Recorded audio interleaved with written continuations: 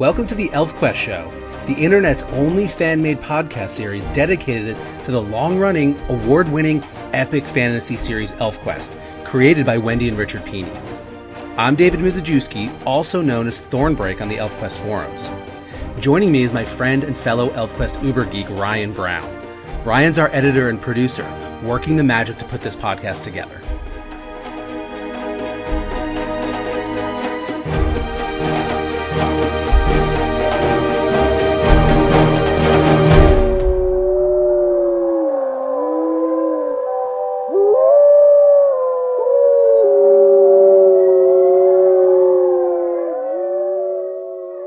Everybody, welcome back to the ElfQuest Show podcast. David's here along with Ryan. Hey, Ryan. Hello. Hey, everybody. We are back, and we have a little delay between these last few episodes, but Ryan and I are crazy busy, so thanks for your patience. We're here, and we actually had last-minute time open up on both of our calendars, so we are going to just dive right into issue 23 of the Final Quest, the penultimate issue, second to last. We're almost, oh my goodness. Almost there. I can't believe it. I know. Yep. I think that actually bears reflecting on for a second. It's been, four plus years since Final Quest has been going. And 2013, I think, was the first issue came out, the special issue or whatever. Yeah. I think the Boing Boing pages might have even started as early as 2012. But still, point is, it's been several years, and I can't believe how quickly it's gone by. Yeah, it does seem really fast. I mean, even these last 6 months of the last 3 or 4 issues, and you and I are recording podcasts about them, I can remember thinking, back in the spring, like, oh gosh, it's still so far off in the future, and like all of a sudden, the end is nigh. Yeah, exactly. Just right around the corner. Yeah, a few more weeks, and the very last issue will be out. So, wow. Well, I'm sure we'll do a lot more reflecting on that once that actually happens. And we probably have a few episodes worth of discussion, both about the final issue, but then maybe the bigger picture of Final Quest once it's all out and we have time to digest it in context with everything else. So we can make those plans later. But yeah, so issue 23 follows issue 22, which was a pretty major issue with the palace finally leaving, Moonshade dying. So this was an interesting issue for me because there was this question of, all right, well, what's going to happen now, right? The palace left. Isn't that what the big thing was? And Wendy and Richard have proven with issue 23 that there's still a lot left to happen. Yeah, quite a bit. Yeah, definitely. We finally got the major conflict between the Junsmen and the elves that had been building up for pretty much the entire series. Yeah. A significant death occurred. And then a pretty major event at the very end of this issue as well. So we've got a lot to talk about. So where do you want to start?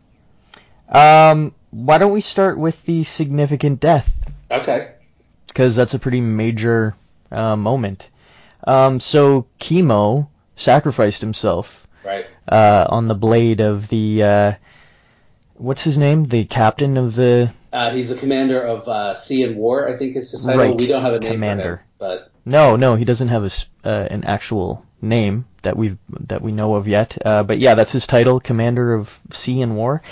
So Kimo was essentially taken hostage by him, but sort of offered himself up. Yeah. I'm just flipping over to that page. Yeah, right I'm now. looking at it now, and we'll talk about what led up to this over the course of this episode here, but I think everybody, if you're listening, you've read the issue, so you know the context. We finally have this big face-off between what remains of the Junsmen and the combined forces of the Govaks and the Wolfriders, and Kimo, the sweet, peaceful creature that he is, steps forward to basically just try to be, one last-ditch effort at peacemaking. And, of course, he gets captured by the commander and held at knife point. And the commander says, like, if you try to change it back into a wolf, I'm going to slit your throat. And I mean, the way it goes down is that Kimo realizes that now he's just put all the elves in a really bad spot, and that his action is going to make them pay, and so he makes this pretty crazy choice to just go ahead and end it. He, like you said, sacrifices himself and thrusts himself right onto the commander's blade, and essentially, from what I can tell, kind of slits his own throat. Right. So this was pretty shocking. I was surprised that this occurred. I was too. I sort of figured that there was going to be some deaths in this issue, but I wasn't expecting such a not a major character, but a pretty significant character to die. Yeah. And especially given that Kimo seems like still not a fully developed character, not in the sense of his characterization, but in the sense of his potential being reached and his age as well. I think that's what makes it extra tragic. Just that he seemed still quite young, and he had these shape-shifting powers that he was exploring, and it felt like his story hadn't been fully told yet, and then this event occurred where he sacrifices himself, so it's kind of like that tragic moment where it's like this young character who has so much potential ahead of him, well, his life is cut short now. So, I completely agree with that. I will say this though, I didn't realize that he actually did it himself. On my first reading, I thought that the commander, after what Strongbow does, that the commander just in retaliation or maybe even knee-jerk reaction, actually went ahead and slit Kimo's throat. And I actually that thought had so much impact on me when in that first reading, because it really just underscored for lack of a better word, just the evil and the depravity that humans are capable of.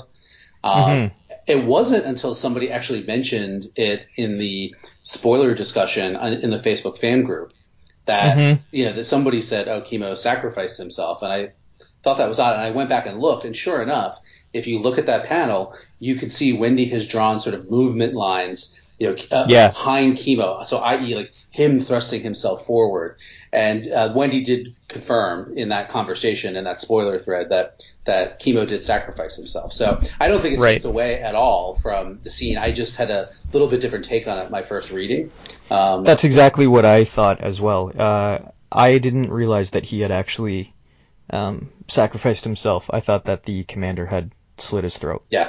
So I had to go back and look at that as well. Yeah, I mean, I guess it changes it. It does change it because, instead of being a really low point, dark moment of, again, the depravity of what humans, are capable of being, it becomes a very sad and tragic, but almost a heroic moment where Kimo sacrifices everything, his whole life, in order to remove the bargaining chip of himself as being a hostage and freeing up the elves to take their next move. And exactly, they're both equally, powerful, I guess. But I was surprised too after Moonshade's death. I wasn't. I guess I was lulled into a sense that was it. Maybe that's probably all by design too. But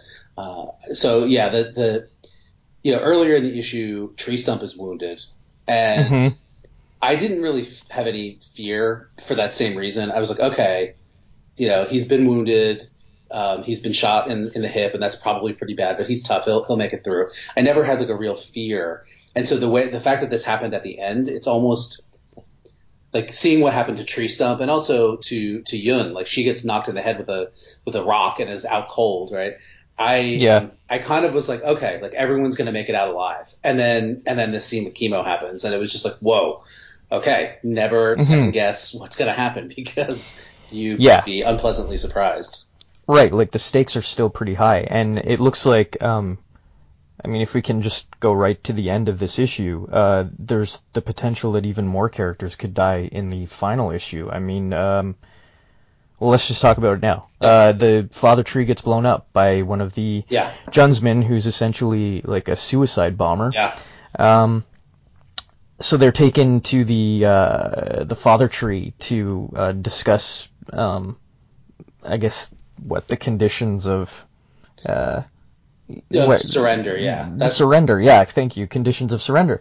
But anyways, one of them has some sort of explosive flint device in his shirt and sets it off, and the father tree explodes, and Leetah's inside. So, final page, right? The father tree is, I don't know whether it's exploding or if it's just been damaged in some part of it, and it's going to fall over. No clue yet, but Leetah's inside it, so we don't know what's going to happen to her. And then the very last few panels, Shuna gets stabbed with her own sword through her chest by the commander. So we don't know if she's going to make it either. And this is Cutter's family, right? Yeah, his life mate, his adopted human daughter.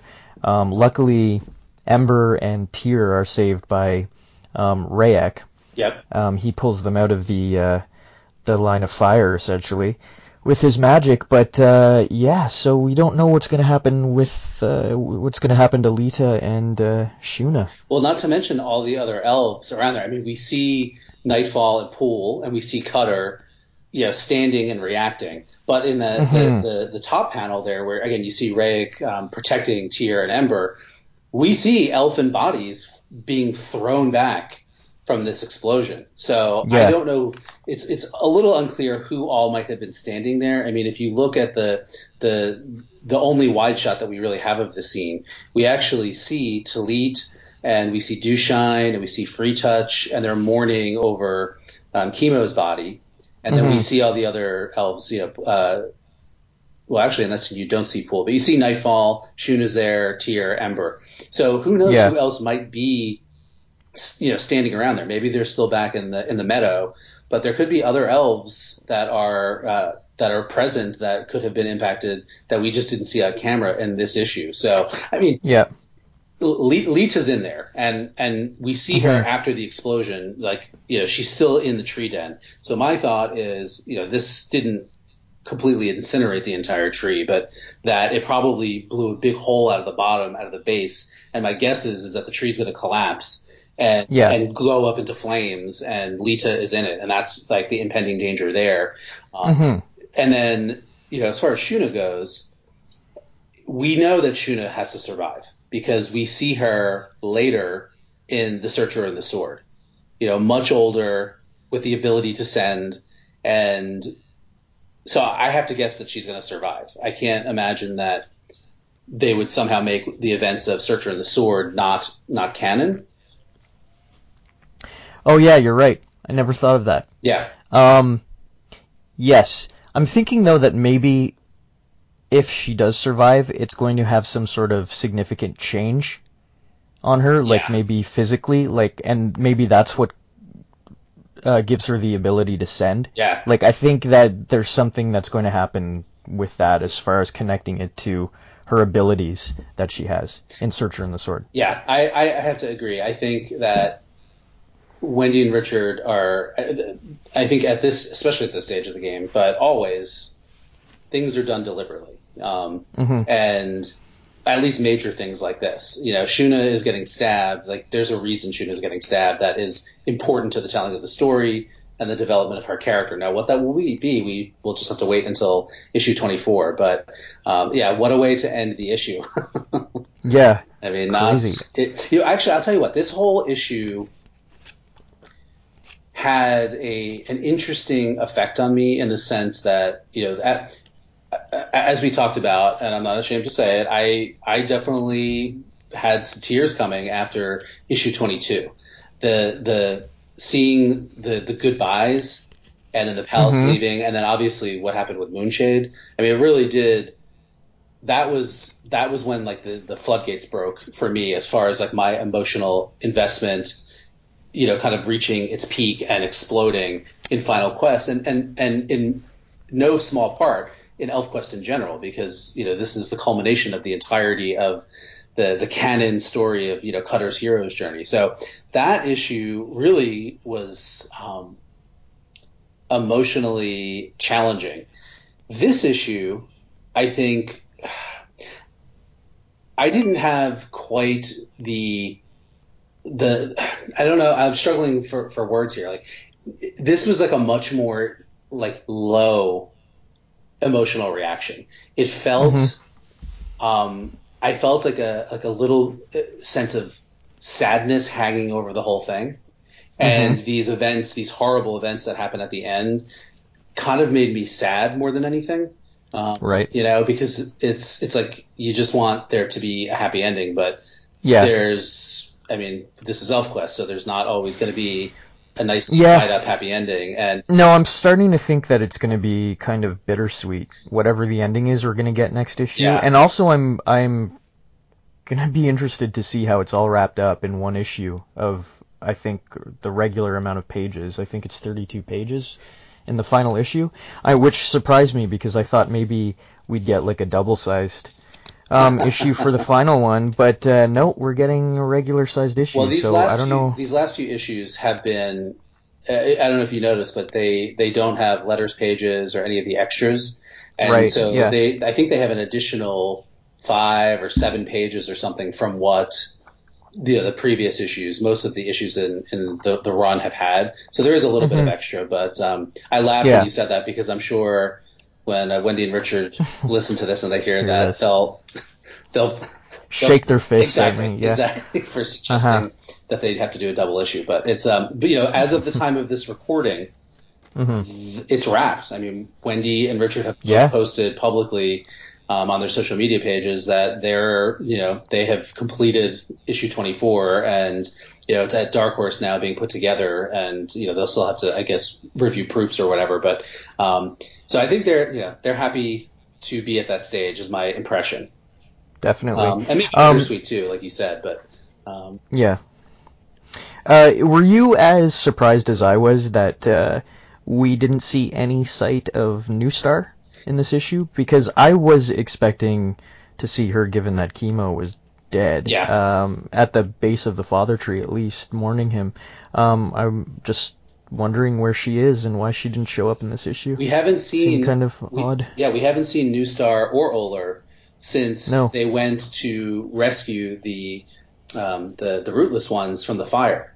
And my theory is that they stayed there. It's been. Oh, really? Yeah, I mean, basically they're obviously very minor characters, but they're one standout about them in Final Quest is their decision to stay in the green growing place. And it's been we've seen them with Redlance, and obviously there's a real strong plant connection, and the fact that they chose to go with Redlance and Skywise to go rescue the rootless ones. And I mean, New Star even says it to Mender that, let us who are so in love with the green growing place go, and we'll let you know if we need you. I think that they have stayed there, and that might be another little colony of elves that are out there after the end of Final Quest. That's, I think that's a good theory. One thing I was questioning too was the whole decision to bring the commander and his 2 minions to the father tree. They requested to go there in order to discuss these terms of surrender or what have you. But I thought that wasn't really the smartest decision for Cutter to agree to it. To bring them into the vicinity of the actual father tree. Like, it seems like not a very smart decision. The only way I could sort of make sense of that is that the elves don't really have any, I guess, concept of like what sort of weaponry is available to the humans now, and that they would ever do anything like that. Like, maybe is there like an element of naivete and sort of like not thinking that they could be capable of it? I think that's exactly. I don't know. I'm glad you brought it up because this is something that generated a lot of online discussion, because a lot of people couldn't, they had kind of had the same reaction, like, "Oh, you fool! What were you doing?"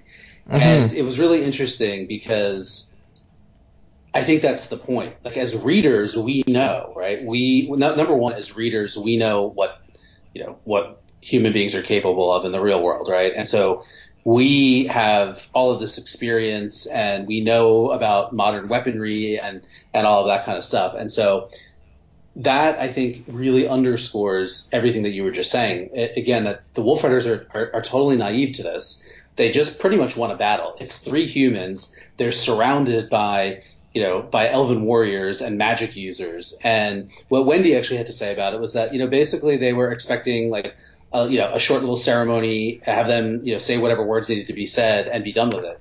And they felt totally comfortable because, again, these humans were surrounded. It's like, what could they do? They don't have weapons on them.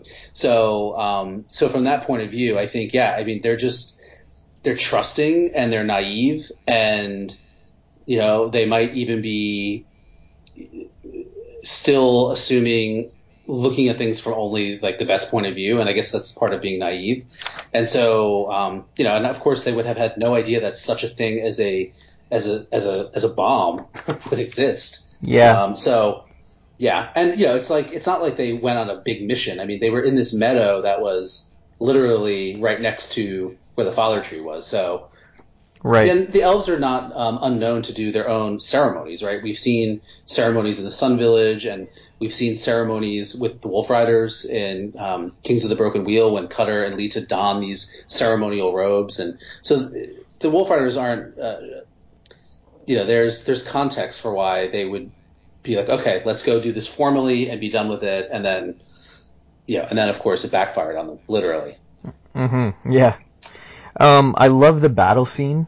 It's that one page, with the 3 panels at the bottom where Shuna is holding Kimo's body. Yeah.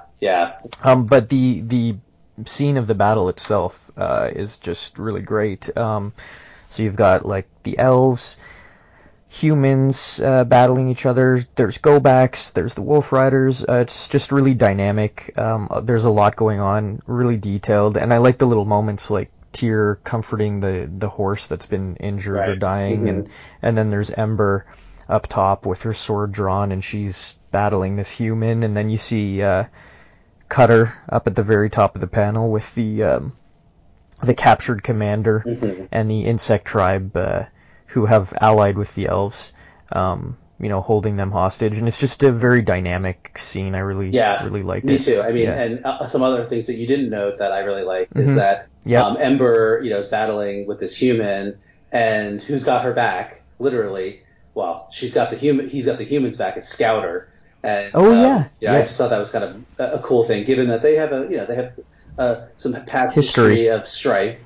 So, Scouter's got her back and finally getting to work out his anger issues by killing a human. We see Pike and Sust fighting side by side, Sust in go-back armor. And earlier in the issue, there's a little tiny panel where you see Pike kind of dressing Sust in the go-back armor. And I thought that was another little nice thing in there. And then probably the most gruesome one is the dismembered hand with a gun in it that's just lying on the ground that somebody chopped off. Do you see that? Oh, yeah. I didn't notice that. Yeah. Okay. Yeah, I see that now. Yeah, that is gruesome. But then that's... talking about gruesome, there's a scene right at the beginning where a human gets an arrow right through the eye. Oh, yeah. All right, well, let's go back to the beginning. Another gruesome one. Let's go back to the beginning because that scene is... the issue kicks off basically with, the palace leaving and the humans noticing it. And, of course, the insect tribe man from who's descended from Shuna's ex-husband, is like, oh yeah, it's a bad omen, and it's all about how Shuna's evil and all this other stuff, and it leads into this, the Junsmen, knowing that they're getting close and that they are going to go slaughter everybody. But anyway, that leads into. We pick up pretty much kind of where the last issue left off, and we see a go back with the humans that killed Moonshade, that were then in turn killed by Windkin and Rayek. And this go back is like saying to Tyr, who is their leader now, doesn't it make your blood boil? They killed a new high one, meaning Moonshade. And, Tyr says, I'm standing with Ember, we're defending, we're not attacking, that's the way. And then we get Windkin who says, no such code binds me, which is kind of awesome. And I think just also a really great way of dealing with this in the story, because it is very clear that ever since the end of the original quest, when Cutter says, we're through with war. There can't be another good reason for it. Mm-hmm. The Wolfriders really have shied away as best they could from war and all of that means. And yes, they'll defend themselves, but even in the Shards War, they separated the tribe to preserve the way, because the way is not war. And and there was a really great conversation in several threads in the Facebook fan group, if anybody is interested in digging them out, where we were really kind of analyzing all of the past ElfQuest, and it really is a clear thread if you go looking for it.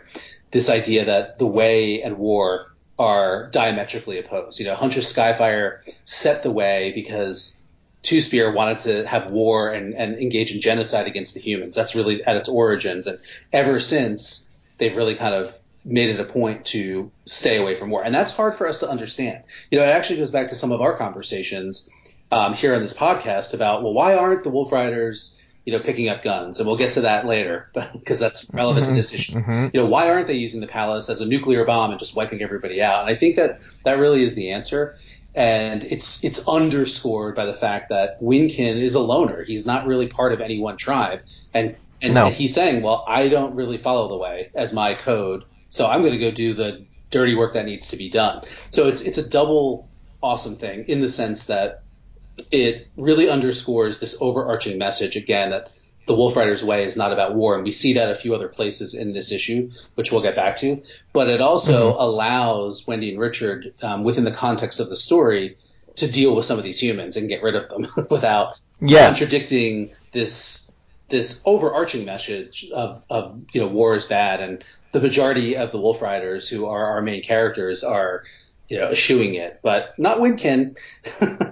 No, exactly. The loner, the wild card, right? And throughout this entire series, Windkin has had a pretty significant role in the storyline, which I've quite enjoyed. I've quite enjoyed seeing his character sort of fleshed out and getting more sort of story time with him. He's an interesting character. Yeah. So from there we go to this scene with Talit practicing her human language abilities with the insect tribe. Well, before we talk about that, just one last thing about Windkin is that even though he's willing to go, and do the dirty work of being the assassin, right? Which, by the way, that's how he was introduced into Final Quest. If you remember when Leetah and Skywise found him in the ruins of the Sun Village, he was just sort of lingering there in sort of a haze, and he was like, I just kind of pick off humans when they come around. So he's no stranger to using that bow of his to take care of humans. But at the very least, the last scene in that scene there, the last panel where he's sending with Rayek, and he says, I'm glad I have a cleaner task ahead of me, Rayek, bearing Talit once again to aid in Shuna's cause. So even though he's doing this dark work, I think they are underscoring the fact that it's not like he's enjoying it, and he's doing it because he feels it's work that needs to be done with Rayek at his side, and that's such an interesting pairing too. I mean, we've touched on that before, the interesting pairing of Rayek and Windkin, both gliders or floaters, and both kind of have a little bit of a dark streak in them, and yet they're totally different characters. Yeah, it's an interesting dynamic, and it's sort of been a bit of a revelation that those two have kind of come together in this story and partnered up. Not something I would have expected, but makes sense in the context of the story and their characterization that they would sort of be buddies. Right. Well, that's what I was just going to say. Like, I don't get the sense that they're friends, right? I don't think Ray can have friends. Yeah, that's true. I think they're almost like colleagues. Colleagues? Yeah.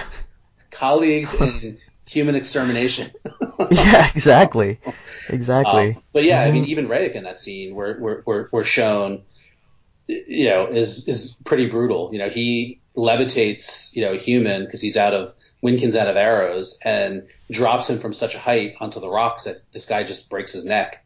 And it's not a pretty scene. Wendy has drawn it in kind of some gruesome realism where he's just contorted and his limbs are all at weird angles, and it's just as gruesome as the shot of the arrow going through the eye. And I do remember too Wendy making a comment about something along the lines of she was committed to realistically showing the aspect of war, but that she hated drawing it. And I think this might be at least partially what she was referring to.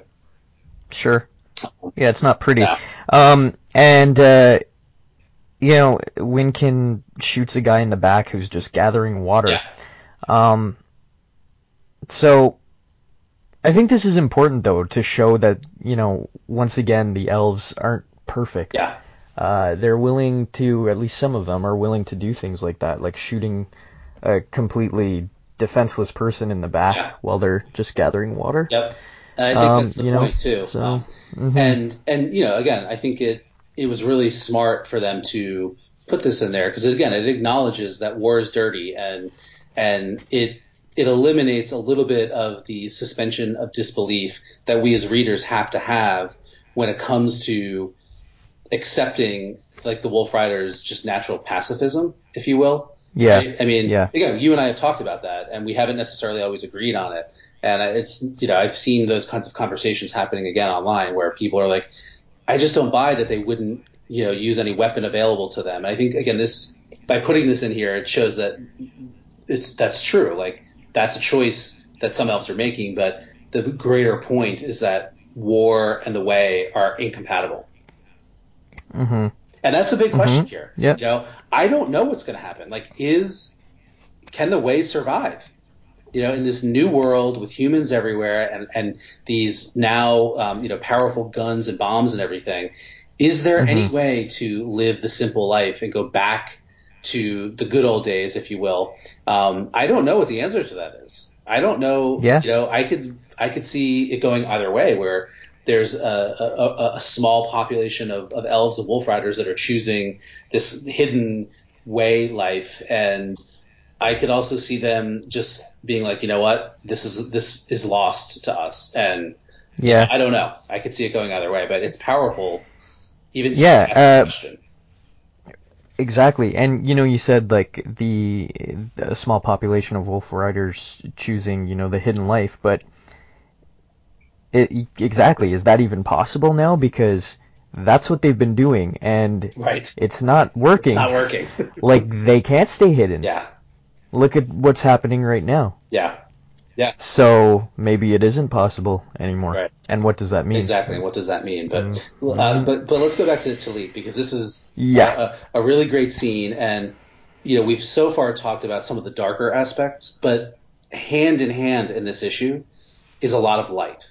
And this scene, this page has one of the best moments in EQ that, at least for me, is, we see Talit and she's using her diplomatic skills and her language arts to kind of talk with the human insect tribes who are, that live around the Holt region.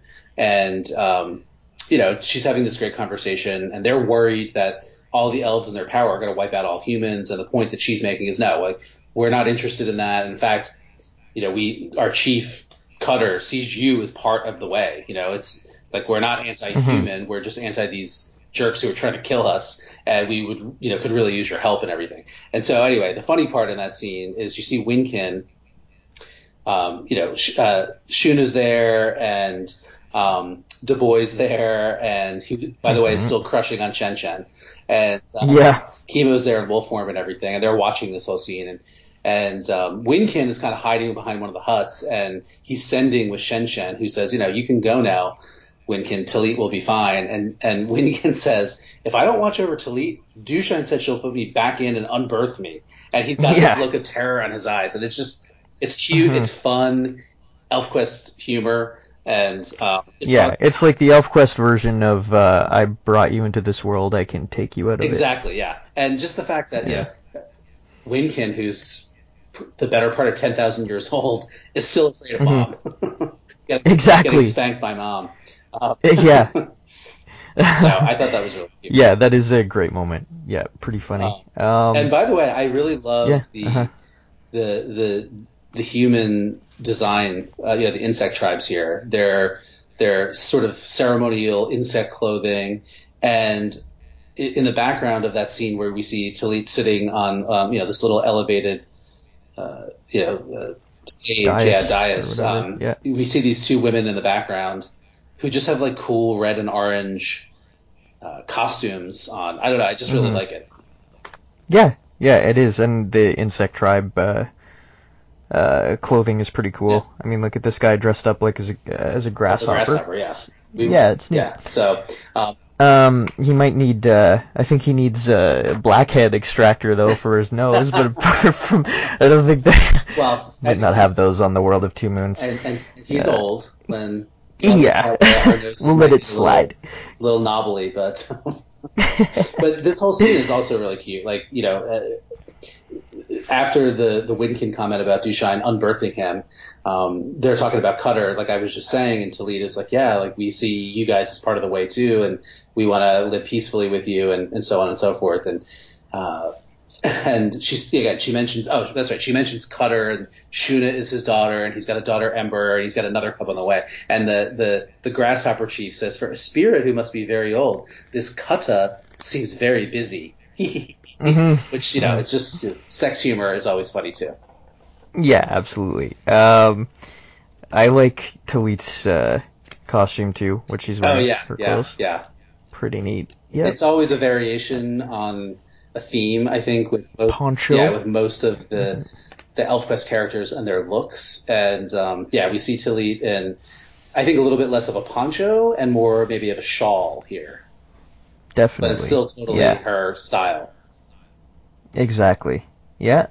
So moving on from there, we've got this next sort of this page with it's sort of a montage scene. That's got this thread throughout it, which is Leetah singing a song, which is very much in keeping with ElfQuest. We've had scenes like this since the very beginning of the quest, right? Where there's songs, and this montage type scene as well, with a song in the background, very much a part of ElfQuest. So anyways, what we've got here is just the different members of the tribes. We've got Ember's little faction. She's kind of describing what's going to go on. I don't. It's not. I wouldn't say Ember's little faction because the tribes have rejoined, so they're really all. Yes, you're right. You can see Nightfall there. This is what this. The big thing on this page to me. Well, there's a few big things. One is the story that's told through Leetah's song about Strongbow. The lyrics that go with his panel are, perhaps not as intended, broken wheels get mended and broken hearts heal larger for the breaking. Strongbow is not pulling a bear claw or even a Clearbrook in the face of his life mate dying. He seems to have accepted it, and that's the beauty of the way, right? I mean, if anybody is going to be able to, just sort of accept life and death and move on, it should be Strongbow, and we're kind of seeing that here, which I think is great. Yeah. But even bigger, it goes back to what we were just talking about showing in the characters' choices that there are philosophies, and the way is one of them, and it does not include war.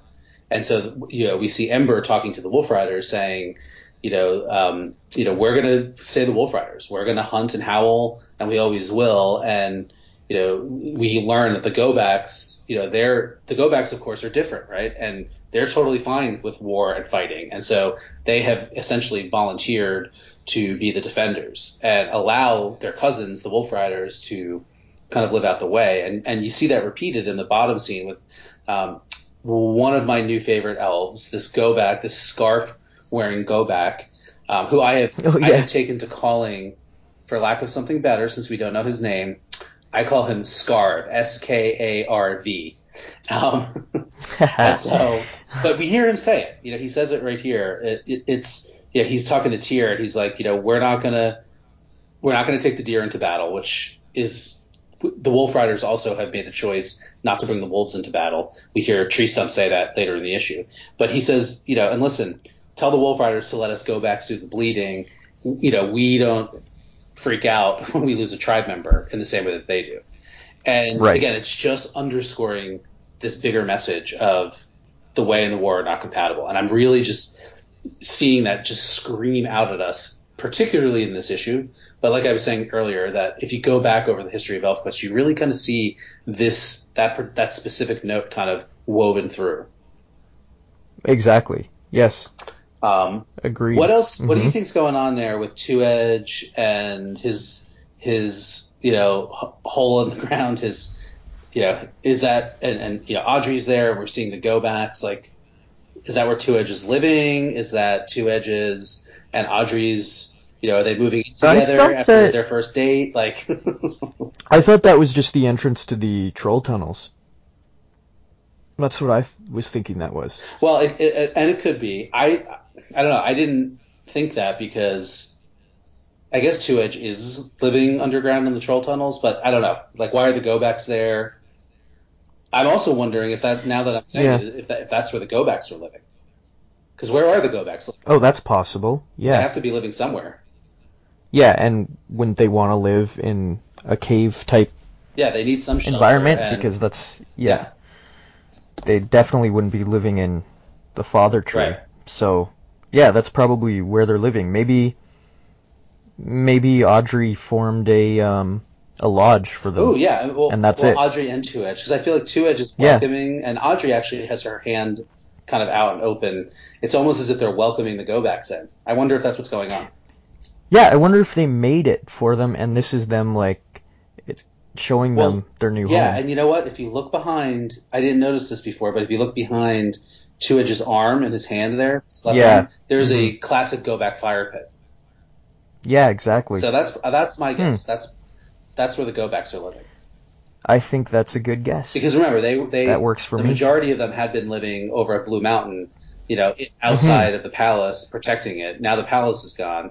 So where are they going to go? So yes, obviously they made the journey to the Holt and are there to protect it. But that's what I'm going to go with.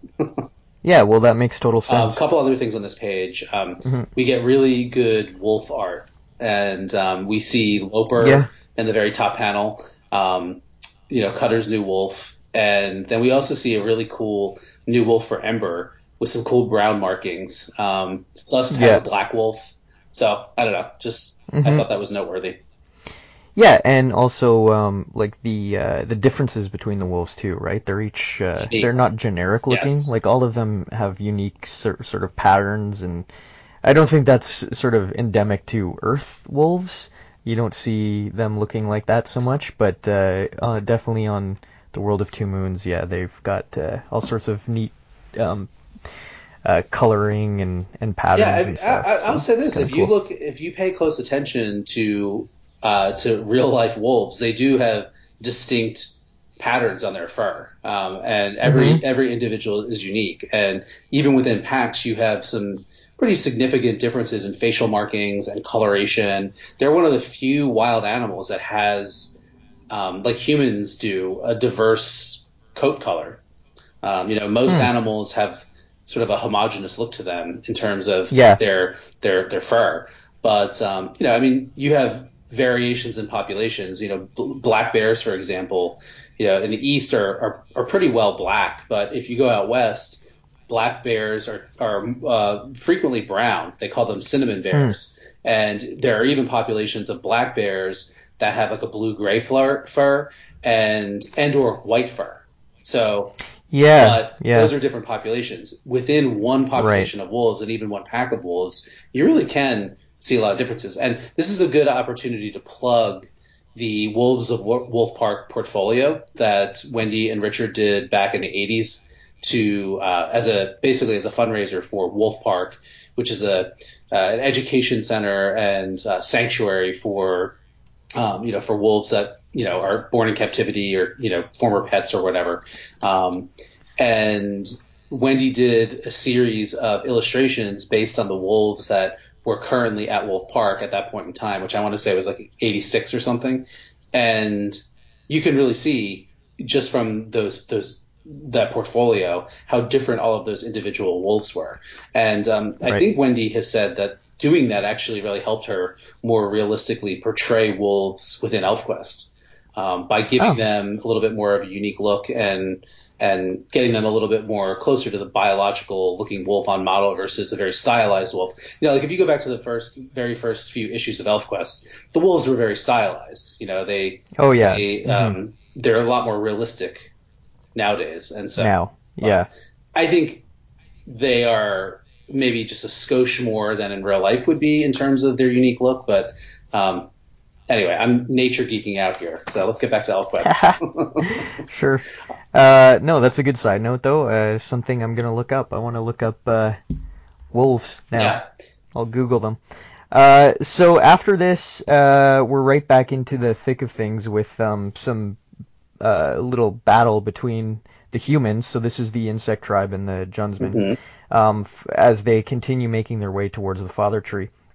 And the commander, of course, is being assisted by sort of a traitor to the Hillhopper clan, the insect tribes, who we find out, which kind of confirms a lot of suspicion, that he is a descendant of Nunca. I think we find out here, right? Yeah, that he's a descendant of Nunca. No, they actually say that in the very first scene. Was that in the first scene? Okay. Yeah, he says, I just flip back, but he's saying Shuna shames my whole family. We thought she went away the shame went away when she died, but she hasn't died. She's an ever breather like the bad wolf spirits.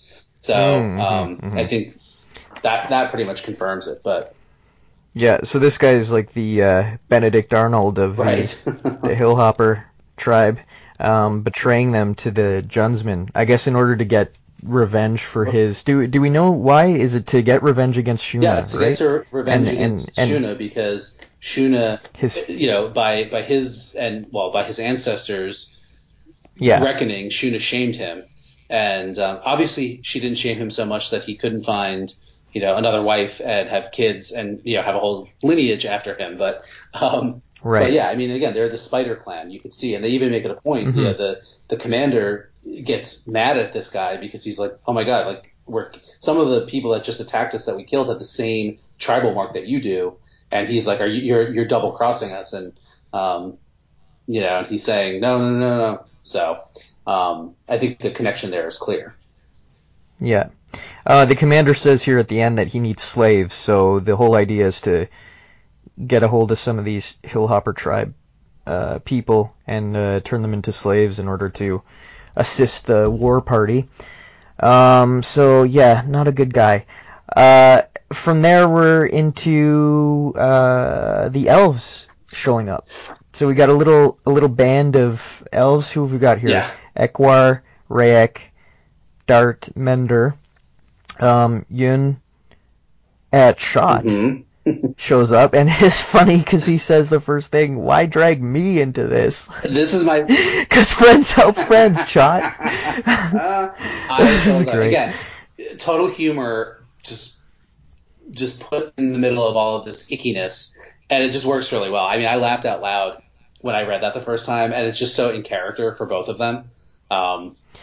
Yeah, I mean, they've had this sort of rivalry going on since the very beginning, right? Since they were introduced, at least. Chot and Yun. It's a fun sort of dynamic that they've got. Right. They're either like beating each other up, or I don't know. Maybe those two need to get together. I think. So what happens here is, the Junsmen are advancing. They've gotten pretty close to the halt now, and so the insect tribes, they're in the vicinity of the insect tribes, and the insect tribes are fighting back because they know these guys are up to no good, because they're just, we've seen in previous issues that they're attacking the insect tribes and the Iceholt native humans as they're marching across in their conquests. Lots of parallels to the real world, and so they're still a little distance away though. And so we know that Windkin is kind of tracking them, and so he must have called on. Well, it says right here, like without the palace's call, which once carried their sendings worldwide, the elves rely on their glider's word and on Yun, pilot of the palace's last fragment, to respond instantly. So Windkin must have called Yun, and she brought this small team of warriors to come and assist the humans in attacking. And so, like you said, it's Dart and Mender, a few go-backs, unnamed go-backs, and then we have Chot and Yun, and then Rayek and Ekwar. So they immediately go into battle. We see a couple things. We see married life has not changed Mender very much. He's in his battle glory, and no matter what Dart says to sort of calm him down, Dart's like, disarm them. We're not brutal killers. But Mender's like, yeah, I don't think so. Yeah, exactly. Another sort of along the same lines as Windkin, right? Yeah. As far as keeping to the way and what the Wolfriders how they feel about war and killing. Mender's definitely sort of a wild card when it comes to that, and it seems to have absolutely no qualms about it. Right, so shooting to wound even now, beloved, and of course Dart says slaughter is not the way. And Mender's response, on some things we'll never agree, and this is, as he's saying it, he's like liquefying some humans' insides, right? With a huge grin on his face. And quite the devilish look on his face there, too. Yes. So actually, going back to your comment earlier, that there's ample evidence within ElfQuest. It's not all flowers and rainbows, right? Even though the main characters are portrayed as having this pretty lofty ideal of avoiding conflict and slaughter is not the way and all of that. We still see individuals that do stuff that could earn them the bad reputation that they have amongst many of the humans. Bearclaw being the first time that we really saw that, but Mender, I'm sure, is spawning no small amount of evil demon mythologies in the way that he's attacking the Junsmen throughout Final Quest. Yeah, for sure. And then we've got some more little interaction with Yun and Chot again. Which humans do I kill? I hate them all. He's funny. Watch your mouth, sorry, but I have a human son. Yeah. And then she gets nailed in the head by a... What happened here? There's some explosion or something? If you go back to the previous scene where the commander is saying, I need more slaves and bearers. So because so many of the insect tribe people, not to mention Windkin and Rayek, have decimated the Junsman's force. So he's saying, like, we need to go get slaves and bearers. And he says, break out the hand bombs and the wrist bolts. Oh, and yeah, you can see in the foreground, you see them getting the wrist bolts, which we saw back in the day in the Shards War that again, Two Edge created for Grummeljund. But then in the left side of that panel, you can see, basically a little, gunpowder going into a bag or whatever. So presumably that's the hand bomb. And you could see on the top of the next page them utilizing those to blow up the insect tribe people. And that's actually when Windkin calls in Yun, and the elves come in to try to, stage a rescue. And, Rayek actually almost manages to kill the commander, but gets foiled by a guy with a gun, and then they get kind of overwhelmed. But anyway, that's what happens. I think one of those hand bombs gets flung, and Yun is standing right next to it, and she gets knocked in the head with a rock. And this is actually one other thing that's really important here in the grand scheme of things. Is you see, like, they arrive in the pod, and then you see Yun shrink it down back into the little palace, and she sit there as the pod's hidden. And then after she's wounded, Dart grabs it, and they grab Yun and they kind of hightail it out of there. And so just thinking in the big picture, if you could go back to the 90s era stories and the fall of Sorrow's End and Audrey ending up with a little palace wrapped up in above the Bridge of Destiny. Now we found out what happened is that the trolls found her and they took her and they smashed the little palace, and then Dor and Chot found it and he reformed it, and then now Yun has it, and it's now the palace pod that's left on the World of Two Moons. So it kind of takes us. That's been a question from the very beginning. In fact, it's been a question since we saw Audrey come back in The Searcher and the Sword. Like how how could the little palace be there later? Because it showed up again in the Future Quest stories. Right. In Above the Bridge of Destiny, where Audrey was supposed to have it. Yeah. So Wendy and Richard. I mean, assuming that those are going to remain Sure, canon. absolutely, and that that's always could change. Right, but Wendy and Richard have set it up. It just by including that little bit here in issue 23, it makes it much more likely that those could totally be canon. That's true. So very clever, and also, I mean, it's hard enough for me as an obsessive fan to keep track of all this stuff, to even be able to think in advance to put something like that in here. Just shows how well they're kind of thinking through everything. So I just wanted to call attention to that. I really like on this page as well the dynamic placement of the panels and shapes, which is another sort of ElfQuest,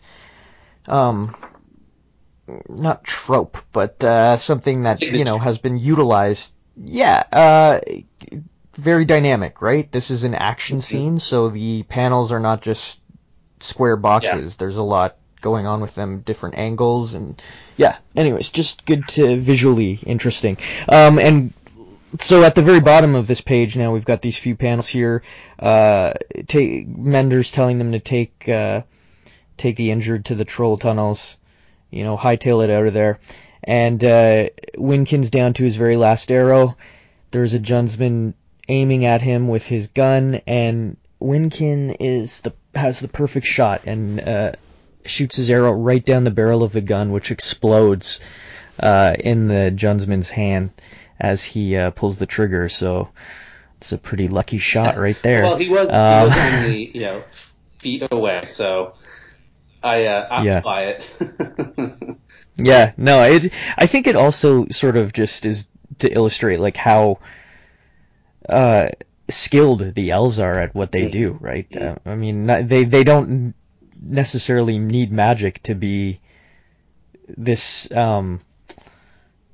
skilled at what they're doing. I mean, he's just like, it's the perfect shot, and it seems almost effortless. Right. Yeah. So like right down the barrel. Well, of the when gun. you have 10,000 years to practice, you're going to get good at something. Yeah, you're going to get pretty good. Yeah, target practice. So this scene ends with the battle breaking up, and the elves seeking shelter underground, and any survivors of the humans too end up with them. But this is where we learn actually how close they are to the Halt. At the very the Junsman, the commander. Well, actually, the spider insect tribesman is like, climb up and you'll see how close we are, and they climb up to high ground, and he gets out his telescope. The commander does, and you can see the father tree looming above the rest of the forest, off in the distance. So, they're closing in basically. Exactly. I like that little scene at the bottom too, where you get that insert of the view through the telescope. What's that? It's pretty neat. Yeah, it is neat. Yeah, and you can see the father tree in the distance. Pretty cool. And then above the troll tunnels, they discover this. It's essentially a chimney. Right. And it's got like a mouth and nostrils. I think that's what I'm making out from it. Yeah, which is of course what the trolls would do. Of course. So unfortunately, the warmen discover this and drop a little bomb down the shaft of this chimney, which has some pretty devastating effects for the trolls, at least. Right.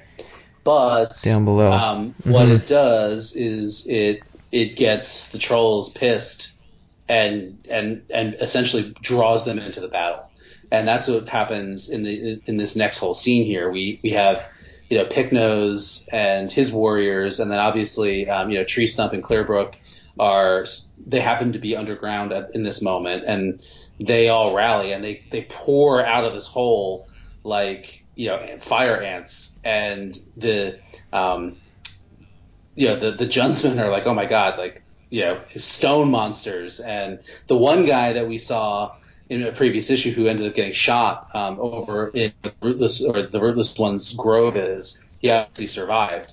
And he's like, I warned you, they're going to kick our butt. And sure enough, out come, Treestump and Clearbrook and these trolls, and they essentially go to town. And we actually see the spider guy get shot, a gut shot. So my guess is that he probably isn't going to survive that. Kick the bucket. Yeah. And we get to see Treestump and Clearbrook's throwing knives in full effect. Clearbrook, takes out 2 humans with, just throwing 2 or 3 knives. And we see the trolls totally kicking butt, and even Two Edge taking his hammer out. Yeah, I love this scene there, that panel, especially with Treestump and Two Edge both fighting. It's just a great, really strong battle scene. Treestump's double fisting it. He's got an axe and a sword. And Two Edge just looks enraged with his hammer. It's just really like a cool scene. I like that. And then what's happening down at the bottom? We've got Mender and Dart arguing with each other. Well, this is an important scene too, because it's something that I hadn't really thought of. And Dart articulates, he's like, you essentially by going in, like giving into this kill lust that he has, that Mender has, Dart is worried that it's going to poison his heart for the healings that he must do, like after the battle. And it's a suggestion that, again, it's something I never thought about, that, the healing energy to fix wounds is maybe at the opposite end of the spectrum of the healing energy to make wounds. And that if you swing too far in one direction, it could, again, poison you to be able to get back to the positive side. And, that's probably the best description or concept to describe what happened to Winnowill. She spent so much time in for lack of a better word, the dark side of her healing powers, that she eventually couldn't make her way back to the light side where she could actually fix wounds. And I mean, she still can, but it's just, it kind of underscores again what we at the very beginning of Final Quest were presented with as far as Mender's story arc. It's like, are you going to be able to, keep to the light and not succumb to, again, your kill lust so much so that you end up like Winnowill. Right. Yeah. It's a huge thing. A huge temptation, I think, for Mender, and definitely it's a good thing that Dart is there to kind of remind him of that and keep him in check. And I'll tell you what too. This really takes me back. Not only it's a touch point with Mender's story arc over the course of, well, ever since we've known Mender, but in particular in Final Quest. We're coming back to the same beats consistently throughout the tale, which I really like. Even if they're just one note within the bigger issue, it's really weaving a very well thought out tapestry on the whole within Final Quest. But this also, it does the same thing for me for Dart. When I see Dart in these scenes interacting with Mender, I see the Dart that couldn't understand Strongbow's rage when the humans found Starrow's End, and how he had pity on them and not anger or hatred when those starving Gotara worshipping humans, stumbled across the desert and found Sorrow's End. And it's like almost like a full circle for Dart's character as well. Definitely. Because Dart's story arc has, gone way, he was this innocent, honorable youth who wanted to just do right, and he grew up in 2 cultures and he loved them both, and then he had this horrible thing happen to him and it sent him into a black place of the spirit, and he just has been struggling to cope ever since. And it's really the relationship that developed with Mender over the course of Final Quest, I think, that has kind of finally let him heal from that and come out of it. And we now see this sort of like innocent Dart again, who's willing and embracing just being good, if that makes sense. Yes, that does make sense. The Dart of the Forever Green era, where he was still morose and unhealed from losing his life mate Shushan in the Go Back War. He didn't shy away from butchering the Go Backs or any enemies. And here, again, I feel like he's come back to himself, and that's Definitely. really, He went through that journey, so he knows how dangerous it can be, and maybe that's what's sort of coloring his response and his reaction to Mender. right.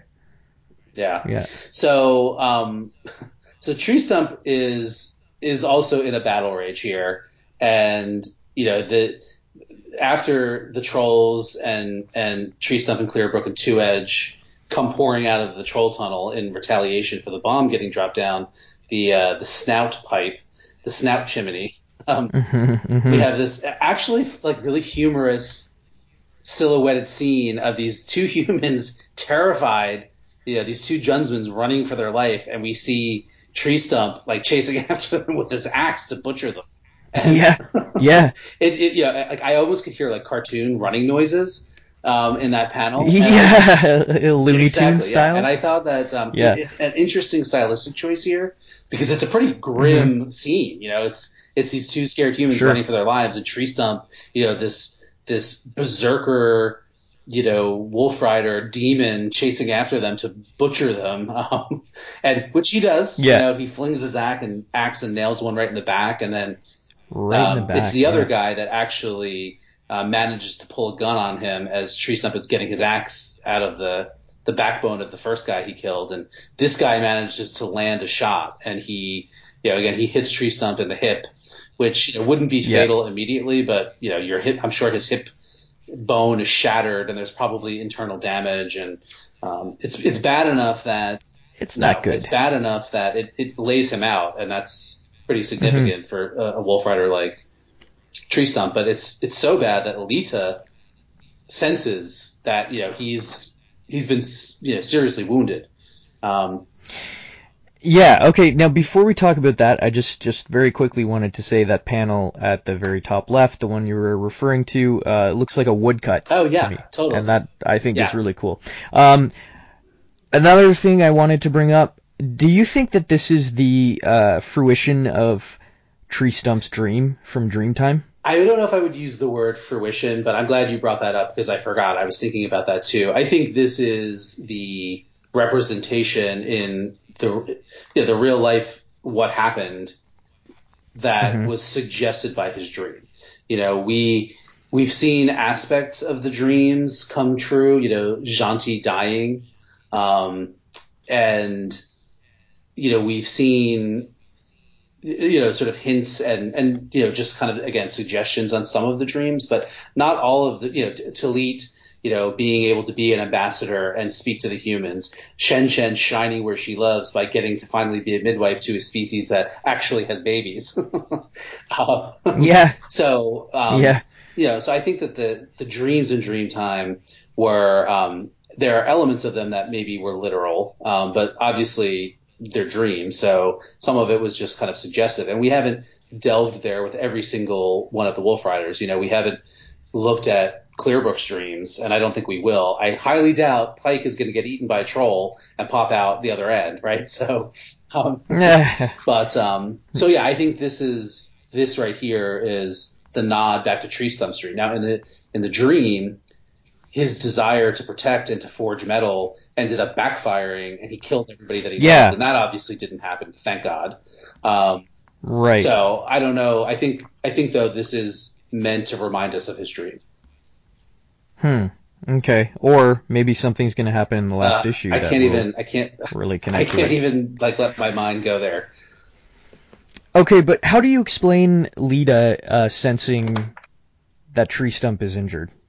Because I was trying to wrap my head around that one, and I can't really figure it out. Like, why would she sense that? Has that ever been sort of depicted before? That, if you're life mated, right, then that's been depicted. But why would she sense that Treestump was hurt? Well, I always go back to trying to remember the exact line where I think it's Cutter says something like, if it's something, they're like looking for somebody and they're like, no, if they were dead, we'd feel it. You remember that? And it's escaping me exactly what scene it is. I do know what you're referring to. I can't think of the specific scene though. No, I remember now. Okay, so it's at the end of it's in the original quest when the the Wolfriders are attacked by the gliders and taken away, and Redlance and Nightfall find Cutter and Skywise and the twins and in the Forbidden Grove, one eye's right? missing. And they're like, well, what do we do now? And one of them, it's either Cutter or Nightfall, says, like, we have to go find the Wolfriders. They still live. If they were dead, we'd feel it. And that's what, without thinking about it until just now, because it didn't really raise my eyebrow at all. I just assumed it was, Leetah's a healer, and they're in war, so maybe she's extra sensitive at the moment, and they're really not that far away from the Holt. And so I just kind of picked up on it or I just interpreted it as, her spirit, her healer's spirit is just a little bit sensing it. And of course, with it's the vehicle and the story for us to have the interaction on the next page, which is basically Leetah wanting to run off to go heal Treestump because she says, he needs me, I feel it, and Strongbow being like, no, you're not going anywhere. You're burying my chief's cub. You're a life bearer. I can't deal with more death. Get in the father tree and hide. And and it's kind of humorous in the way it plays out. Sure. And mostly because of the look that Cutter gives Leetah, and he kind of points to the tree, like what Treestump said, but I was too chicken to say. Or I'm sorry, what Strongbow said. Yeah. But obviously Cutter wants to be overprotective of Leetah too, and Leetah is not one to be told what to do, and so she just has this hysterical look of like shock that Treestump or that Strongbow, I don't know why I keep calling him Treestump, that Strongbow would kind of aggressively tell her to do something, and then looks to Cutter, and Cutter's like agreeing with Strongbow. But to Leetah's credit, she decides that, all right, this is probably for the best, and she sullenly goes up into the tree where she picks up her song again. But and even Ember gets in on it and says, it's got to be as it was in Grandsire Bearclaw's time, Mother. Life bearers must stay hidden. And there's Ember, right? Keeper of the Way, going back to the way things were in Bearclaw's time. So it really is kind of a bit of a throwback in some sense, and not extremely like feminist, I guess. That everybody's telling Leetah like, no, you gotta get back in the tree because you're pregnant. Get back in there. Sure. Yeah. But so like look at it in context. It's not all that bad. I mean, because I obviously that thought crossed my mind too. And again, I mean, Ember's in the battle. We see Nightfall in the battle. So it's not, it's not like the women, the little ladies have to stay back and hide. I think it's more like the warriors are going to fight, and those who are not natural warriors are not. But I mean, on top of that, it's that she's pregnant. I mean, Ember even says it. Life bearers have to stay hidden. I think that's what it boils down to, is not just because she has the potential to have a kid, but that she is currently pregnant, and we want to protect you. And I think Leetah sees that, and she doesn't take it as, well, I mean, this is maybe some character growth for Leetah. But when we first meet her, she's so kind of fiercely protective of her own free will that she doesn't like anybody telling her what to do. And in this case, she kind of backs down a little bit. Yeah. So at the end of the day, I think Leetah realizes that it's really about, protecting the cub, and she's okay with going back into the father tree and just staying out of the fray. And of course, Cutter's like, thanks for saying it, because I was too chicken to say it to her. Strongbow. And then we cut back to Treestump, and the Junsman is about to put a bullet in his head, and lo and behold, he gets rescued by his new buddy, Two Edge, who we had got this great panel, because again, Leetah is now in the father tree, and she kind of resumes the song that is kind of narrating what's going on. And while she's singing, we see Treestump get picked up by Two Edge, and the Junsman who is recovering from being knocked on the back with Two Edge's hammer, manages to pick up his gun. He shoots Two Edge in the back, who doesn't stumble. He keeps carrying Treestump, and then we see Audrey and Clearbrook come and grab them, and Audrey tunnels underground, and they find where everybody else is. And this is one of the most powerful scenes in the issue for me. Mm-hmm. This whole page here, where we're back in the troll tunnels, where Dart and Mender and their band have found they hid underground after they were wounded, after Yun was wounded. We've got Treestump and Two Edge mortally wounded by gunshots. We've got a few humans that were the insect tribe people that were caught up in the fray. They got pulled down there, as well as obviously the trolls. And here's where we have the continuation of the Dart and Mender conversation, where Dart is kind of pulling Mender back from the dark side and saying, you have to go heal now. You need to let go of killing because Treestump's going to die without you. And meanwhile, Mender's still like, I have to go back and kill them all. So Dart pulls Mender back to the light. We've got this awesome scene between Audrey and Two Edge, and Audrey saying, like, I'm so proud of you for rescuing Treestump. And we see the troll doctor trying to stem the bleeding of Two Edge, who is pretty damn tough to take a bullet in the back, like in the kidneys, no less, it looks like, and manages to not even fall over. I mean, he's pretty damn tough. Oh yeah, for sure. So that's a really sweet scene. Audrey calls him love mate. Yeah. Mm-hmm. So. Well, what I noticed. Sorry, continue. Mm-hmm. What's that? I said Audrey and Two Edge shippers around the world rejoice. Yes, yeah. After all the build up for Venka and Two Edge, out of the blue, Audrey and Two Edge are the couple. So what I noticed about this scene is that Two Edge is naked. Yeah, well, he doesn't really wear much to begin with. He's just no, he doesn't. A strip of fabric, the Coneheads used to wear. So, well, we all know that they're not shy. They don't have body conscious issues, so why not? Exactly, and there's a little bit going on here as far as like elves and trolls and like who's gonna get healed. One of these trolls is dying, and Dart tells him that Mender will come to you soon, and he says, nah, it's only right. He'd tend to his own. I'd do it too if I were him. And then it looks like he dies. Yeah. I think he does, yeah. That's why I say this is one of the most powerful scenes for me in this issue, because it's kind of representative of the whole issue. You've got a little bit of drama happening with Dart and Mender. You've got this really, really sweet heartfeltness between Two Edge and Audrey.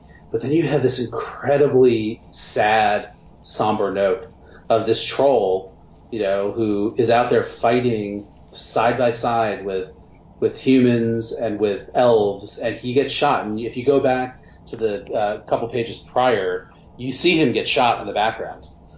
He takes it right, a bullet right in the chest, and and Dart is like saying, you'll be next. And like you said, he kind of is resigned. He's like, no, it's okay. And then I think he does die. And then we see Hypnos, of all people, just really reflecting and being like, humans, elves, all of us hunkered down here. And even in this somber moment, there's a note of humor. If old Maggotty saw this, she'd pass a boulder, which of course is totally true. But this to me, I think, was the saddest thing in the issue. And one of the saddest scenes in all of ElfQuest. I don't know why. I don't know. Maybe it's because we're seeing peoples who traditionally hated each other, and they have managed to rise up for their common good. Yeah. And you want that to have a happy ending. And just like in real life, it doesn't always have a happy ending. Mm-hmm. And I don't know, it's just really sad. And I really like the trolls, and just that this guy lost his life in this way, and was so stoic about accepting the fact that I know I'm not going to get healed. It's powerful stuff. Yeah. We forgot to mention the other humorous bit in the top panel. In the bottom corner, we see Chot sitting there with you know, a sneer on his face because he doesn't want to have anything to do with any of this war business with humans, and he just wants to, be eating a deer leg next to the fire somewhere and just being left alone. And of course, that is not his fate. No. Mender heals Treestump's injured hip as well. We see a shot of that. So from there, we're back. Wait, I'm sorry. One last thing that, two things. We also it's confirmed that Yun is still down for the count. She's still knocked out from that rock hitting her after the bomb went off. So that means, again, that, they can't just hop in the palace pod and fly away. So that I just think is worth noting. And then also, just the last thing is if you look at the expression on Clearbrook's face, it just makes me, she has, it's a look of just, what's the right emotion? She's crushed. She's sad, it's not a look of, I'm afraid you're going to die, Treestump. I think it's a look of, with that sadness, just deep, profound sadness that they have to be fighting like this. Exactly. And it makes me think of that scene in Shards when they're the first ones to take a stand against the Peace Hounds. And they have this beautiful scene between the two of them where they're just like, we're going to stand by each other, and, it's just powerful stuff. Definitely. Very powerful. So, from there, we're back to the Holt. Right. Back to where we started the conversation. Yes. So everything, is kind of culminating in the Holt. At this point, the human army has found the Father Tree.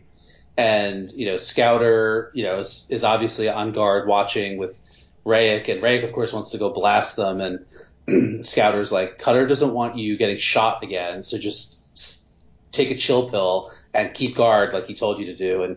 And here's where we see the Go-Backs stepping up, and they're like, we're going to go do it. And the Wolfriders are, I feel like thankful, that they're not having to be in the front lines. And this is where we see Pike dressing sussed up in the Go-Back armor, which, by the way, another little interesting conversation that happened in the Facebook fan group, which, obviously I'm always plugging because there's just so much good conversation that happens. There was a whole conversation about the Go-Back's armor and where it came from, and did they carry it as a Two Edge's original armor? Did they carry it with them? And, we didn't really see that. So, and Wendy basically piped up, and this is what I love too, is that she didn't just say yes or no, one way or the other. She said something along the lines of, the Go-Backs probably somewhere along the line got new armor, and so, it led to this conversation about, well, how could that happen? And, my take from that is probably in the ensuing 10 years since the Go-Backs moved down from the frozen north, Two Edge is there and he's teaching Treestump, and the Go-Backs are there and they know some kind of, conflict is coming. So why not? Why couldn't Two Edge and Treestump have, maybe with the help of some of the trolls, forged all this brand new armor? So anyway, just another plug for participating in the Facebook group if you like to get into all of these little nitty-gritty discussions. Esoteric little discussions, yeah. Well, not to mention that sometimes Wendy or Richard will pipe up with some cool little nugget that you wouldn't necessarily get addressed directly in the issue, and it just adds a lot of good context and conversation. Yeah, absolutely. Fun for the fans. Right. So one other thing too, before we talk about the battle, is or come back to the battle since we already talked about it a little bit, is one little gripe that I've had with Final Quest, and that is in several different spots throughout Final Quest when they're in the Holt, and they're presumably in the woods, but the background is colored with blue sky or stars. Oh, okay. And honestly, like, obviously this is nothing major, right? But it's just a little thing that has been a little grit of sand in my eyeball because it's like, well, if they're in the woods, you wouldn't really see blue sky. Well, now we know that, of course, you would see blue sky because the current iteration of the Wolfriders Holt has the father tree kind of sitting next to the edge of this small meadow that is presumably surrounded by the deep forest. Yeah. So if you were sitting next to the father tree, if you were at the right angle, you might see blue sky. So I take it all back. Okay, yeah. You stand corrected. I stand corrected. Mm-hmm. I don't know if that was intentional, if Sonny always knew that when he was coloring backgrounds, or maybe Wendy colored them. I don't know. But, just one of those little things that it was like a little light bulb that went off when I saw, oh, okay, so there is a meadow, and, surrounding the father tree are thorn walls, and, Redlands opens them, and we've got this great scene of the go-backs in their blood red armor, kind of emerging through the thorns, ready to do battle. And yeah, I really like that panel at the bottom where you see this, all the go-backs in their armor, and it's framed by the thorns. Mm-hmm. Yeah. I just think it's a really neat framing device that Wendy used for that panel specifically with the thorns. I mean, it's very... It works both in the story context and as sort of an artistic, totally. Interpretation, because it's the thorns create this frame around the go-backs. It just looks really cool. Yeah, and the colors here too, I really like. Yeah. Like I said, they're the sort of glowing red bronze color, which, to me is evocative of the blood of war that's about to be shed. But there's something for sure. Also in the way that this panel is colored that it's kind of glorious too. Yeah, definitely. I feel like the go-backs really have also kind of come full circle in Final Quest because, excuse me, as when they were originally introduced, they were warriors for the palace with Cutter, and then kind of after the original quest, they were portrayed as sort of kind of a declining tribe and, maybe not as bright or whatever, and often kind of doing villainous things, the attack on the Sun Village, whether it was led by Navi or Zay or whatever. And, Chot is kind of very lowbrow, and he kind of was the epitome of go-backs for a while there. And in Final Quest, I feel like they've kind of come full circle back to this proud warrior tribe. And I'm glad of that because I never really liked the fact that the go-backs kind of had sunk low. They kind of devolved a little bit. Yeah. And now you're right. This is sort of them stepping up to the plate and sort of reclaiming what they once were, which is more of a noble. I don't know if they're noble so much, but maybe a little bit more nobility. I think it's a nobleness without being uppity. Like there's a noble quality about the go back philosophy. Like I'm willing to put my life on the line to save and protect that which is important to my people. And in this case, it used to be the palace. In this case now, they're protecting their more peace loving kin, and that could be even more of a full circle from them attacking their peace loving kin to take what they wanted, when they attacked the Sun Village. Sure. And of course that would have been many, many, probably dozens of generations ago than any of the go-backs that are alive today, but still. But this whole scene again is underneath Leetah's song, and I think actually we haven't really paid attention too much to the lyrics of the song, but in this panel she's saying, we stayed and made with flashing blade this home of sweet water and shade. On cunning wolves running, we fight or evade. Life is a dance of change and chance, ended by a foe's sharp lance. For long, love and live. Wait, I lost my place there. Ended on a foe's sharp lance. Or long? Does that make sense? Or long, yeah. Life is a dance of change and chance, ended by a foe's sharp lance. Or long love and live strong, ever to the stars glance. I'm not quite sure I get that, but... Yeah, me neither. I don't really know what I'm missing here. Or long love and live strong. Oh, wait. So your life is a dance of change and chance, ended by a foe's sharp lance, or long. Oh, or long. Okay, I get it. Or long. Love and live strong. Yes. Ever to the stars glance. Yeah, okay. I missed that too in my initial reading, but that's why I'm kind of glad we're doing it. So it's kind of just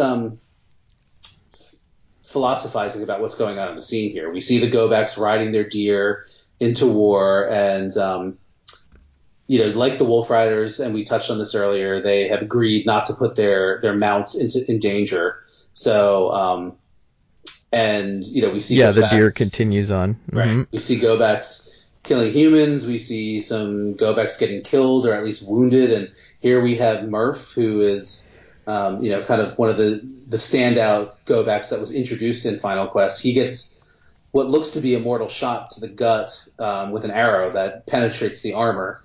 And see, Venka's other lovemate, whose name we don't know, who's also one of my favorite Go-Backs, kind of comforting him. And he's like, all right, I'm ready to go, rejoin the elves in the palace in spirit. And she's like, shut up, we've already won. So I don't know if that means Murph didn't make it or isn't going to make it, or... Yeah, I wasn't clear on that either. Did he die or didn't he? I guess we'll have to wait till next issue. Maybe we'll find out. I hope not, because Murph is like one of my favorite characters now. Oh, good. I love Murph. I don't want him to die either, so... I really like the top and bottom of this 2-page spread. So right in the center, we've got a portrait of Cutter, and then below is a portrait of Rayek. Yeah. I just thought that was kind of neat how they're in there. Yeah, it's definitely a beautiful panel too.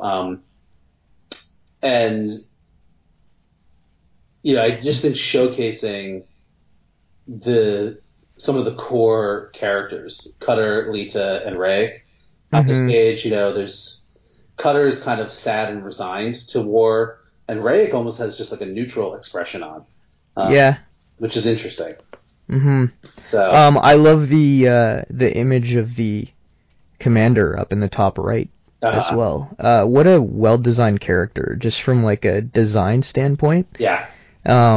He's very just unique. really, really There's good. There's no mistaking his cheekbones and his hooked nose, his prominent nose, and the eyebrows, everything. Yeah, just very very strong design, and immediately conveys what his character is like. So totally, yeah. Very good. There's no question that this guy is going to be a villain. Oh yeah, none whatsoever. And that's not to say that Wendy doesn't play against stereotypes, right? I mean, we've seen that with so many times that humans, especially, that are villains that don't look it. So. Yeah. And then villains who are beautiful, like Winnowill. Totally, yeah. I was just thinking of that too. But as far as like, sorry. Or like, Angrif Jun, he was pretty good looking, He was a handsome villain. So not all of them have to have, a certain look about them to be villainous. Right. Yeah, they don't have to be ugly. Right. So at this point, the Go-Backs have led the charge. They've taken out, the first round of humans. At this point, the Wolfriders enter the fray, the warrior Wolfriders. So it's Pool and Strongbow and Nightfall and Ember and Scouter and Tyr and Pike and, of course, Cutter. Notably, there's a lot of archers. Scouter has a bow, Strongbow obviously has a bow, Nightfall and Pool. I don't know. I kind of like that because for a while there it was like Strongbow was the only archer. And, maybe Nightfall, but yeah, I don't know. I just kind of, that stood out to me and I kind of liked it. So, well, Pool has been established as an archer from at least the beginning of Final Quest. Yeah, and I feel like even before, in the Wild Hunt days, there was some, he was like training with the bow with Tyr, and so I think that's true. Consistent here. So, So the insect tribes, Talit has convinced them to join the fight as allies. They show up at this moment. The Wolfriders come out, and at this point, this is where they're basically like, all right, you've lost. We've got you surrounded. The Junsmen see Shuna still alive, and they're like, she still lives, and she's like, my sword remains sheathed, which I think is also an important thing of note here. today the truth shall pierce deeper than any blade. So again, I feel like Shuna living the way here, is like eschewing violence and trying to, take the path that she's gone on really as an ambassador. I've been using the term kind of missionary, which I don't quite like. I think she's more of an ambassador for this idea of, these other peoples are not evil and you don't have to hate them and try to kill them just because they're different. Versus like missionary just has obviously like the religious overtones, like trying to change someone's culture and make them do something else. So I think ambassador is a better word, but she's trying to be an ambassador for this idea of like, we don't need to be enemies. And what a perfect elf to pair with her than Kimo. And this is where he changes out of wolf shape and, steps forward and of course ends up getting captured like we talked about. And, exactly. And then. So that brings us right back to the beginning of our conversation. The one thing I think that we haven't discussed yet is, Strongbow in this whole scene. Yeah. Things go to hell pretty quickly after Kimo gets captured because, like they're now suddenly the Junsmen who were pretty much defeated now have a major bargaining chip. And, Cutter even says to Rayek, like, wait, if we make a misstep, it's going to mean Kimo's life. And that is what Kimo hears. And it's like, I was wrong. And it's my tribefolk who are going to pay. And that's what leads him to, essentially kill himself, give himself up. This is after the humans start firing and they shoot Cutter. And so this brings us to Strongbow. Mm-hmm. Now, I'm curious for your reaction to this because, let's just call the fact that you and I called that, well, we thought originally it would be a go back with a gun. But in a more recent episodes, I think we had said I wouldn't be surprised if one of these elves picks up a gun. And it turns out to be Strongbow, who was the last elf that I would have ever thought to pick up a gun. Now, when I first read this, I was like, yeah, but why did he grab the gun? He was holding his bow. Why didn't he just shoot this human with a bow? And, so it was a little bit confusing for me. But upon thinking about it more and reading it, and really what Strongbow says after he's done it, where he says, "Iron, life mate, it's the end of the way," and he's got this horrified look on his face. Mm-hmm. What I now see the scene to be is Cutter gets shot, just a glancing blow, and Strongbow finally gives in. He's been saying, like, we're not going to use guns. We're going to stick to our simple way. We're going to defend, but, we're not going to, again, slaughter. And I think Strongbow drops his bow and specifically picks up the gun because he knows what a deadly, powerful killing force it is, and specifically uses it that way, again, to slaughter his enemies. Which echoes what the son said that they don't do, that's not the way. And the instant he does it, he realizes that what he's done. Right. And that makes it so much more powerful from that point of view, at least for me, that it wasn't just like, oh my God, I got to protect Cutter. Let me grab the nearest weapon. It's like, I'm going to pick up that gun and I'm going to kill you, Mm-hmm. And then he's like, oh my God. It's just like when he killed Kirill. After that happened, he was like, what have I done? Well, that's exactly it. And so that's why when I read this, I thought to myself, well, of course it's Strongbow. Because that's just, it's the story beat repeating, right? Yeah. Of Strongbow was the first one to kill another elf in the collected memory of the 4 tribes. Right. Right? And that changed the way. Well, once again, it's Strongbow who has changed the way, maybe ended it. Of course it's him. Yeah. It made perfect sense when I read it. And the way that you say it now, too, makes me think of something that either Wendy or Richard said, and that is, in storytelling, and they were talking, I think, specifically about Final Quest, that they made some comment about, if something can happen, it's inevitable that it would happen. And you saying it that way makes me think of that. If there's going to be an elf that inadvertently destroys the way, it's got to be Strongbow. Would it not be the Keeper of the Way, the one who was most most tied to it or the defender of it. Yeah. Doesn't it make perfect ironic sense that he would be the one to end it? Right. Yeah, it's kind of crazy. Pretty profound. Yeah. So, I mean, we've pretty much covered everything in this issue, with one last exception for me. Okay. And I actually kind of forgot about it until we ended up on this page. And this is the panel with the father tree behind the thorn wall on the edges of the meadow, and you see Cutter's eyes superimposed. And this is right after Kimo gets captured, and it's captions, and it says, "For the first time, the chief of warmen meets the gaze of the Wolfrider chief of chiefs. The human's gut suddenly roils with ancient inborn knowing. Before him stands the essence, the very spirit of otherness, lying at the heart of a hatred that has burned since the dawn of time."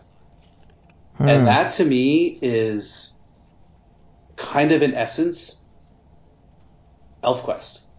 Yeah. I think there has been this message woven throughout the story from the very first page of the very first issue that what the elves represent is otherness in whatever form that might take in the real world. It could be anything that's different than you, right? Mm-hmm. And that we human beings tend to have a bad history of, maybe having a knee-jerk reaction and, to anything that is other, with hatred and violence. Sure. I mean, again, that's how the story started, with poor Redlance almost dying at the stake. And that really has been the struggle throughout the whole entire 40-year history.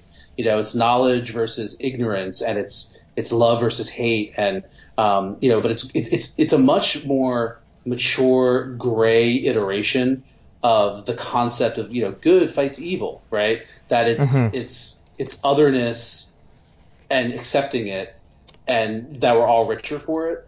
It's that just because something is different than us doesn't mean we need to hate and obliterate it. It's just a lot more nuanced version of the typical fantasy trope of good versus evil. And, it's gray. It's not black and white. And I don't know, that when I read that panel, I was like, oh, wow. Like, ooh. So that sort of sums it all up. Yeah. Yeah. All right. Well, one more. Right? Yeah. Can you believe it? Yeah. No, I really can't. And I don't want to think about it. It's crazy. Yeah. There's only one more to go. I have a sense of peace about it, though. I'll be honest with you. Like I was saying in reading this issue, I read it with a kind of resolve, and and I don't mean that in a bad way at all. Like, I just felt like I had this huge emotional, pouring out of just the tension of the story building to this point after issue 22, and I came into this issue with, again, maybe a sense of inevitability. We're getting towards the end. We're getting towards some form of resolution, right? And the ups and the downs of the roller coaster on this one weren't as high as in issue 22, even though there's deep emotional stuff and action, and like we talked about, there's a ton of humor in this particular issue. Yes. And it's great because it's not distracting, and it works, even within a dark issue. And I don't think that's easy to do. No. So yeah, so I have a sense of inevitability in a good way. And part of me, dare I say it, is actually, I'm looking forward to this being wrapped. Yeah. Because part of enjoying a good story is getting a satisfying ending. Yeah. Yes, exactly. And as much as the idea that this might be the last long form ElfQuest story that Wendy and Richard do together as Wendy and Richard, that's there, and I don't begrudge them 2 seconds for that decision. They've earned it. And it is what it is. And I kind of have a maybe a very kind of now Wolf Thought-ish attitude towards that. It doesn't freak me out. I feel like even a few years ago, that might have filled me with anxiety, but it doesn't. I'm focusing on riding out Final Quest and immersing myself in it and really enjoying it and analyzing it and feeling it and experiencing it, and I feel like that's going to be a huge thing to do with the last issue. Then, like I was saying at the very beginning, as far as podcasts go, we're going to need to do that in the context of the entirety of ElfQuest. Every new issue and every new panel in an ElfQuest comic is like another symbol in the Great Egg, right? It changes the meaning of all of that went before it. And so I'm not worried about not getting my ElfQuest fix. Because we're going to get it. We're going to talk about it ad nauseum on the podcast, and hopefully Wendy and Richard have said that they're game to come on and do maybe one last interview for focus on Final Quest with us. And as I've mentioned a few times throughout here, there's some vibrant ElfQuest communities online, on Facebook. There's a ton of people on Twitter, and Instagram is growing with people posting about ElfQuest. So, the ElfQuest is forever, even if Wendy and Richard's main piece of it is going to wrap after this next issue. So I feel good about that. I feel, like I said, a sense of peace and inevitability, and I want to enjoy rightness. Yeah. So. Yep. I agree with your sentiment. Yeah. Definitely. Yeah. All right. Well, I think that's a perfect place to wrap this episode. So, yeah, guys, thanks for listening, and we we'll be back after issue 24. Oh my gosh.